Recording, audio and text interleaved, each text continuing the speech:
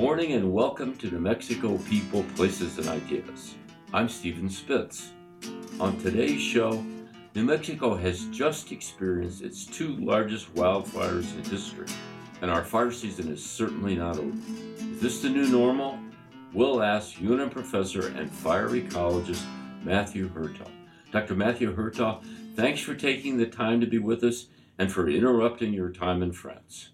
Yeah, thanks for inviting me. I'd like to begin with your take on the Hermit's Peak fire. Incredibly, our largest fire ever was deliberately set by the Forest Service.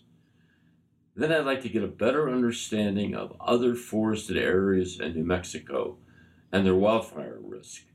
And finally, if everyone agrees that fire suppression is so wrong, why do we do so much of it? Okay, the Hermit's Peak fire. How could that controlled burn go so wrong? Yeah, so the Forest Service released a report. So they have an independent team investigate what happened, and they interview lots of folks and gather data, and then they write this report, which the Forest Service released recently.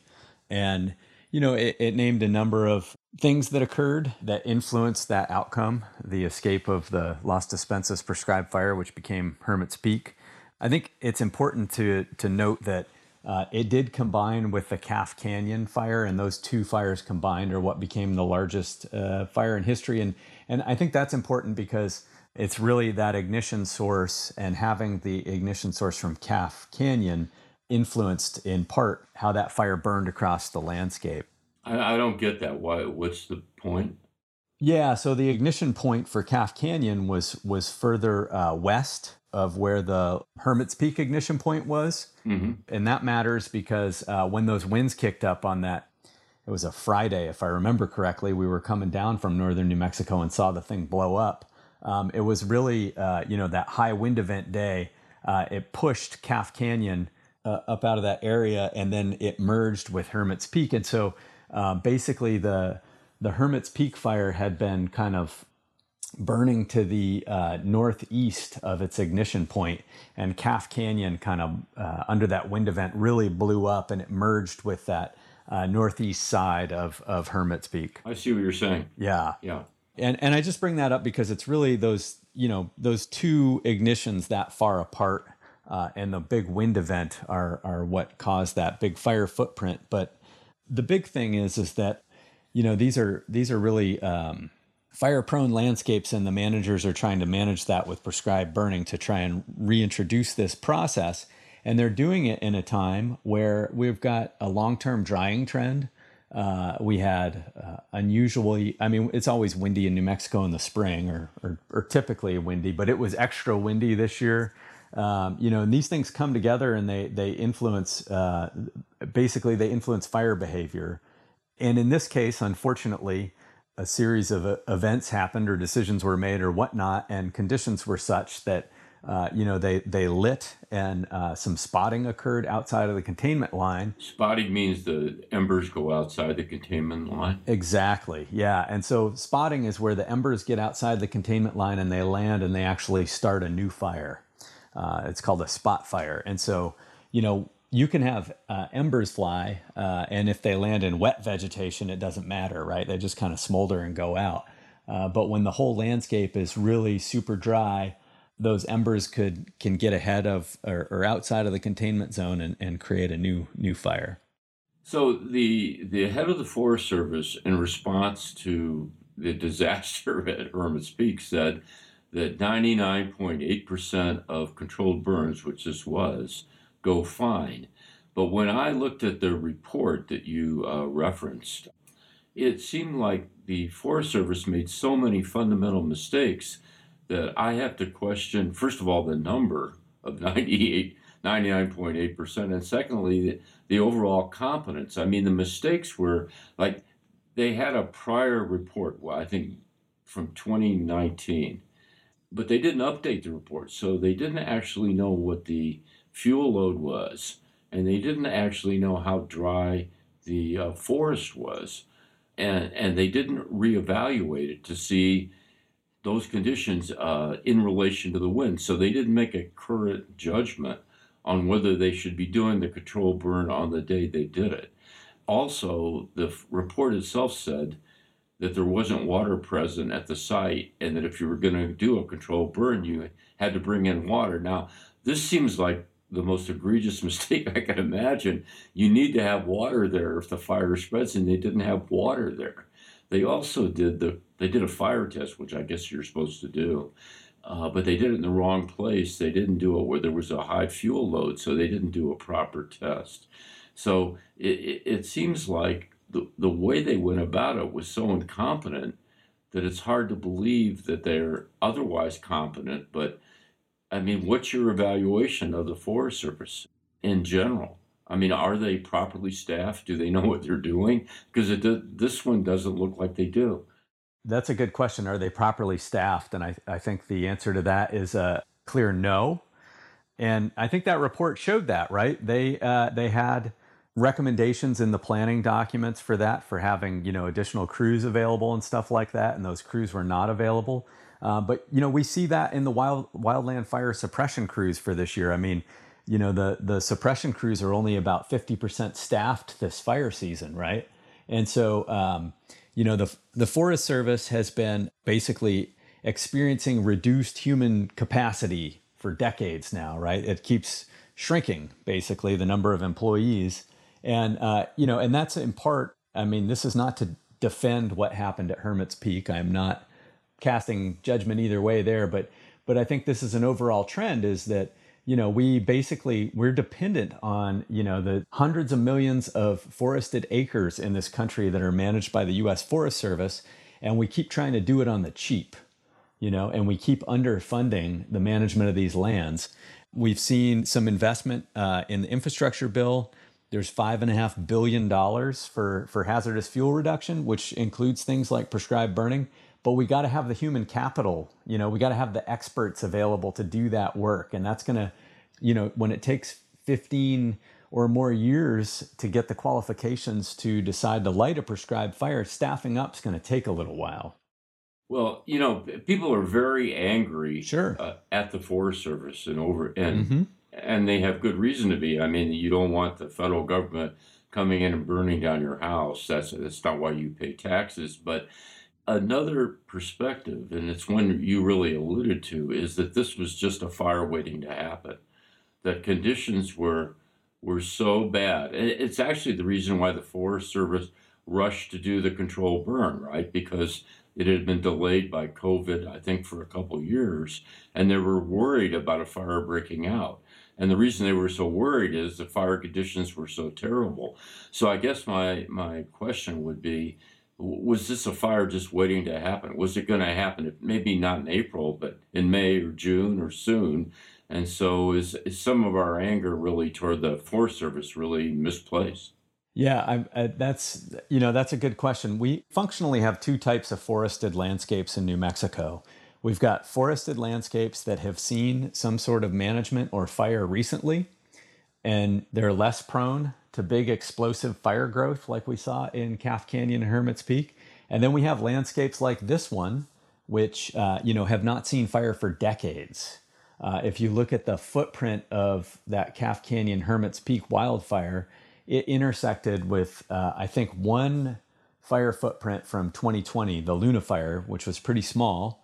I don't even know if it burned into it, but that was the only one I can think of that was in the footprint of that wildfire. And so, that type of landscape, in the fire world, we call that fuel loaded. So it's real dense with trees because it's had fire excluded from it for 120 years. And then there's a lot of dead trees because of insect mortality and drought.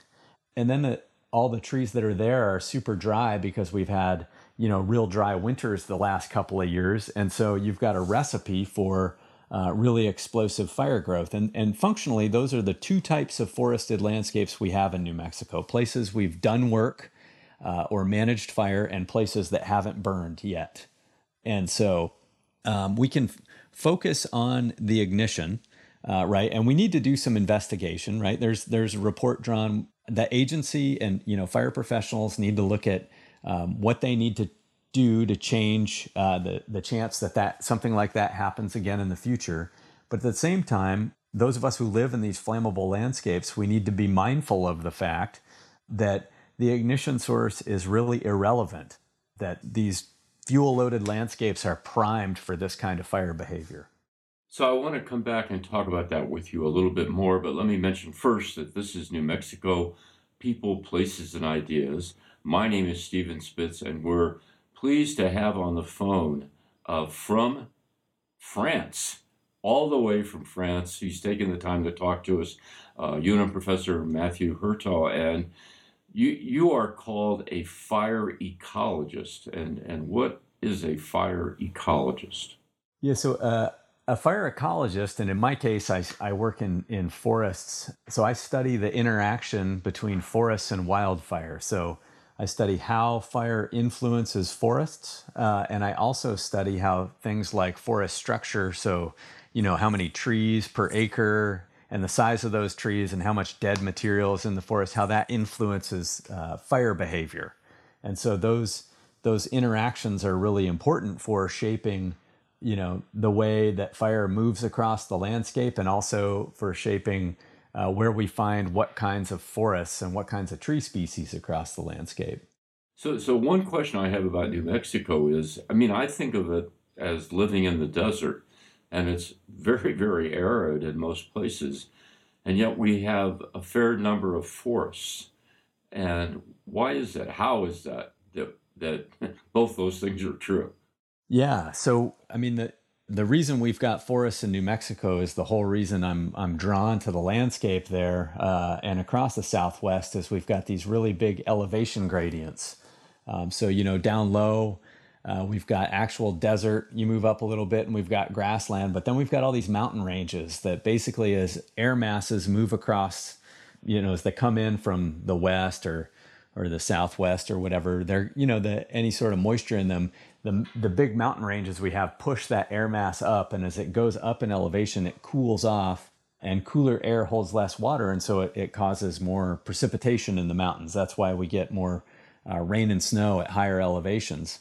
And that additional rain or snow is what allows us to have forests at higher elevations in New Mexico. You were talking earlier about the Hermit's Peak fire and how it was essentially dangerous fire conditions. And you said some areas were more dangerous and some areas were less dangerous. So as you look around the state, is there some way to generally talk about it, or do you have to go specifically forest by forest to evaluate the fire risk? Yeah, so that's a great question. The thing is about fires, it's really place-based, right? So the conditions in a particular location influence what that hazard looks like. But there are some things we can use to estimate what that risk looks like across the state. But to give you an example, like while the Calf Canyon Hermit's Peak fire was burning on the east side of the Sangre de Cristos, on the Santa Fe National Forest to the west in the Jemez, the Cerro Pelado fire took off at about the same time that the Calf Canyon Hermit's Peak fire really got up and got moving under the same kind of wind conditions. The difference is that in the Jemez Mountains, there's been a lot more forest restoration work done. So there's been tree thinning and prescribed burning, and that Cerro Pelado fire, it was in a fire suppressed area, so a denser area when it got up and made its run on the first day, but then it slammed into an area where fire managers had been doing the prescribed burning and they had done mechanical treatments, and that fire laid down on the ground like those treatments are designed to do, and that allowed the fire suppression crews to save a community there, and then it basically changed the way that fire interacted with the landscape. And so we have places on the landscape where forest managers have done the work intentionally, like with mechanical tree removal and prescribed burning. And then we have places where they've done work intentionally with managing natural ignition, like a lightning strike. And so that happens a lot, especially down on the Gila National Forest. And then we have places where, wildfire has burned, and it might have been a full suppression type event where they were trying to put them out, but it burned enough of an area that it changes the vegetation, and it changes the flammability of the amount of fuel that's there for some time. And so those are the areas where it's, where the fire hazard is lower in New Mexico. So I read something on this, and I can't verify its accuracy, but supposedly in the Gila, there was a survey in 1911, and there were about 50 trees per acre in 1911. And there was another survey done at the end of the 20th century, and there were 1,000 trees per acre. So there's like 20 times the number of trees. And I take it that's what you're talking about in terms of fuel load and the fire risk. Yeah. In unbelievably increased density. Yeah. I mean, that's a big part of it, right? And so that happened because we excluded fire from the landscape. So it used to be in a lot of these, like Ponderosa pine forest, there was very regular surface fire. So say I'm going to make up a number range here that captures a good chunk of our state, but say every 8 to 15 years, we would have a surface fire roll through. So that's burning along the forest floor, right? And that would kill off a lot of the juvenile trees because they can't withstand fire when they're small. It burns up their foliage and stuff. And that kept the forest more open, like what you described. But the larger trees make it through? Is that what you're saying? Yeah. Very, very few of the fire kills very few of the larger trees. And these are Ponderosa pine. That's our predominant tree, forested tree, right? Yeah, of our actual forest types, Ponderosa pine makes up the largest area. Okay. Yep. And so that surface fire, it kept the forest more open and less dense. So I have one other thing I read that I wanted to check with you, and I actually found it astounding. And I think what they were talking, this article I believe was talking about the McBride fire, which was a very destructive fire earlier this year in Ruidoso. Over 200 homes were destroyed by that fire, and they were talking about the heat of the fire. And this is something I really didn't understand, which is the fire supposedly reached 2,000 degrees Fahrenheit. I mean, that's like a shockingly hot fire. Yeah. And I guess I don't even understand how a fire can get that hot. How does that happen? In cases like the McBride fire, it ceases being a wildland fire and it becomes a building fire. When we have those unfortunate circumstances where what starts as a wildland fire burns into a community, it's basically as soon as the first house catches fire, it becomes a structure fire, right? And you think of your house built out of wood framed, all the material in it that's combustible. From a fire perspective, that thing is just basically a giant dense pool of fuel. I mean, we don't build our houses out of wet wood, right? The whole structure of the house is designed to keep everything inside the siding dry. And so basically once that material gets going, it's just ripe for a really massive energy release. And, there have been examples of these wildland urban interface fires where, particularly we first started seeing this in Northern California a number of years ago where the first house catches fire and it's actually the source of ignition for the next house. And it's, once the houses start burning, they are the ones that a house burning is what transmits fire to the next house. So what I'd like to turn to next, Matt, is if controlled burns and thinning are the way to reduce wildfires, which is what you've been saying, why aren't we doing more of it? You said a lot of our forests haven't had that treatment. And why are we doing so much fire suppression? But before we get there, I'd like to mention that this is New Mexico People, Places, and Ideas. My name is Stephen Spitz, and I'm very pleased to have UNM Professor Matthew Hertel on the phone with me from France. And so, Matt, why? I've been hearing for decades that fire suppression is not the way to go, that we need to thin forests, we need to have controlled burns.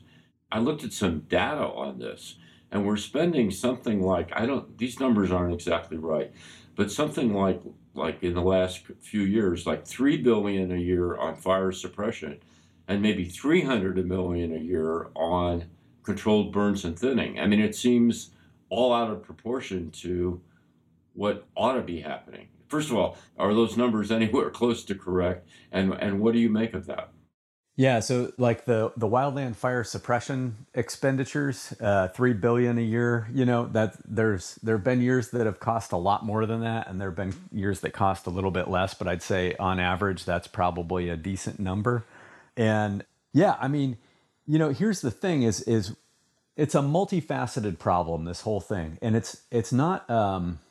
There's some solutions. We scientifically we know what they are. Managers know what they are. But what we're asking is that these folks, like the person who was the burn boss on the Hermit's Peak fire, what we're asking them to do is to manage, to use this imperfect tool, which is fire. So it's not a precision tool, and we're asking them to do that within fairly narrow parameters, and at the same time, the thing that I don't think most people realize is the same people that do the prescribed burning are the ones that are out there fighting the fire the rest of the year. And so basically, as our fire seasons have gotten longer because the climate is changing, it's getting warmer and drier. And so our fire seasons I mean, in New Mexico, our fire season's a couple months longer than it was in the 1970s, right? And so, basically, more of the year, these people are out doing wildland fire suppression. And then in a narrower piece of the year, we're saying, okay, after you've come back from working these, 14 or 21 day shifts and with 2 days off in between and busting your hump for the whole season, for months on end, we want you to come back and then do this prescribed burning stuff when conditions warrant and conditions are such that we as a society are willing to tolerate the byproducts like smoke. And so, the thing that we have to start accepting is that we can't have our cake and eat it too, like most things. And that means that if we want to help reduce the risk that, these large, hot, fast-moving wildfires pose to our communities and our watersheds, we actually have to invest in the wildland fire professionals necessary, the workforce necessary to do that burning, even when the other professionals are off doing wildfire suppression in a different part of the country. We have a big country, and the conditions vary, right? And so we have to be willing to make those investments. So I have sort of a fundamental question about the whole controlled burning and thinning, and Yeah. I'm sure there's something wrong with my thinking on this, but when you do a controlled burn and you thin, you release all this carbon into the atmosphere because those trees they're carbon sinks, right? And are you doing something that's counterproductive in terms of global warming? Because aren't you doing the exact opposite of what you should be doing, which is keep the carbon in the ground? Yeah, so that's a great question. So in flammable landscapes like New Mexico, and I've been studying this specific topic, carbon in these forests for I don't know, 15 or 20 years now. The thing we need to think about is the stability of that carbon. And so, let's take, I mean, we were talking about the Calf Canyon Hermit's Peak fire, right? So yeah, that landscape had a fair amount of carbon stored in it in trees, but I wouldn't call it a stable form of carbon because a lot of it got combusted and released to the atmosphere in that wildfire. And so in a restored forest where, we've done some sort of mechanical treatments like tree thinning and then prescribed burn, or maybe we just prescribe burn it, we do release carbon to the atmosphere through that prescribed burning or, cut it out of the system with tree harvest. But the remaining trees that are there are less likely to be killed by stand replacing wildfire. And so that we're making that remaining carbon more resistant to loss from fire.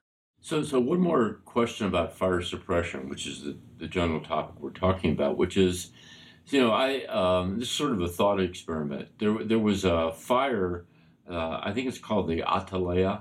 I might not be pronouncing that right. The Atalaya Mountain is 3 miles outside of Santa Fe, and there was no question that fire was going to be suppressed, right? Because it's 3 miles outside Santa Fe.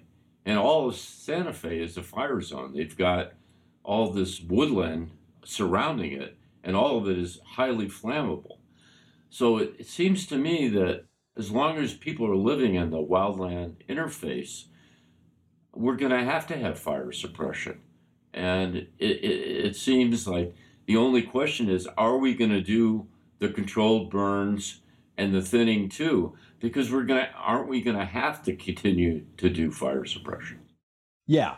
So fire suppression gets, vilified, so to speak. It's like the root cause of all these problems, right? And it is a contributing factor to the conditions that we're currently experiencing, right? And that's caused the forest to get more dense and fuel to build up. But there are really two. You think about the landscape, and we need to divide it up into a couple of pieces. There's that one piece you mentioned right now, which is the wildland-urban interface, right? So we've got homes interspersed with vegetation and stuff like that. People want to live there. It's beautiful, right? They do, and it's a risky place to live. And there's very, very limited set of conditions under which you can burn up like prescribed burn up close up against people's houses, right? And around Santa Fe is probably not one of them. And so that's always going to be a suppression zone for sure. But we want to think about, as you move away from that wildland urban interface and out into the wildland, you want to think about the ability of the wildland to transmit fire into the wildland urban interface. And so if we do this prescribed burning and stuff like that out in the wildlands, we can change the way that fire spreads across that landscape, and we can change the chance that it's going to burn from the wildland into the wildland urban interface. So it's really, we're always going to have some suppression, and we're always going to have some prescribed burning. And it's basically, where we have more of one over the other is going to depend where we are in the landscape. And it's also going to, in part, depend on what choices we make in terms of investing in land management. So Matt, we're right at the end of the show, and I'd like to ask the question I raised at the top, which is this fire season really emblematic of the new normal? Is this season like the ones we're going to have in the near future? What do you think?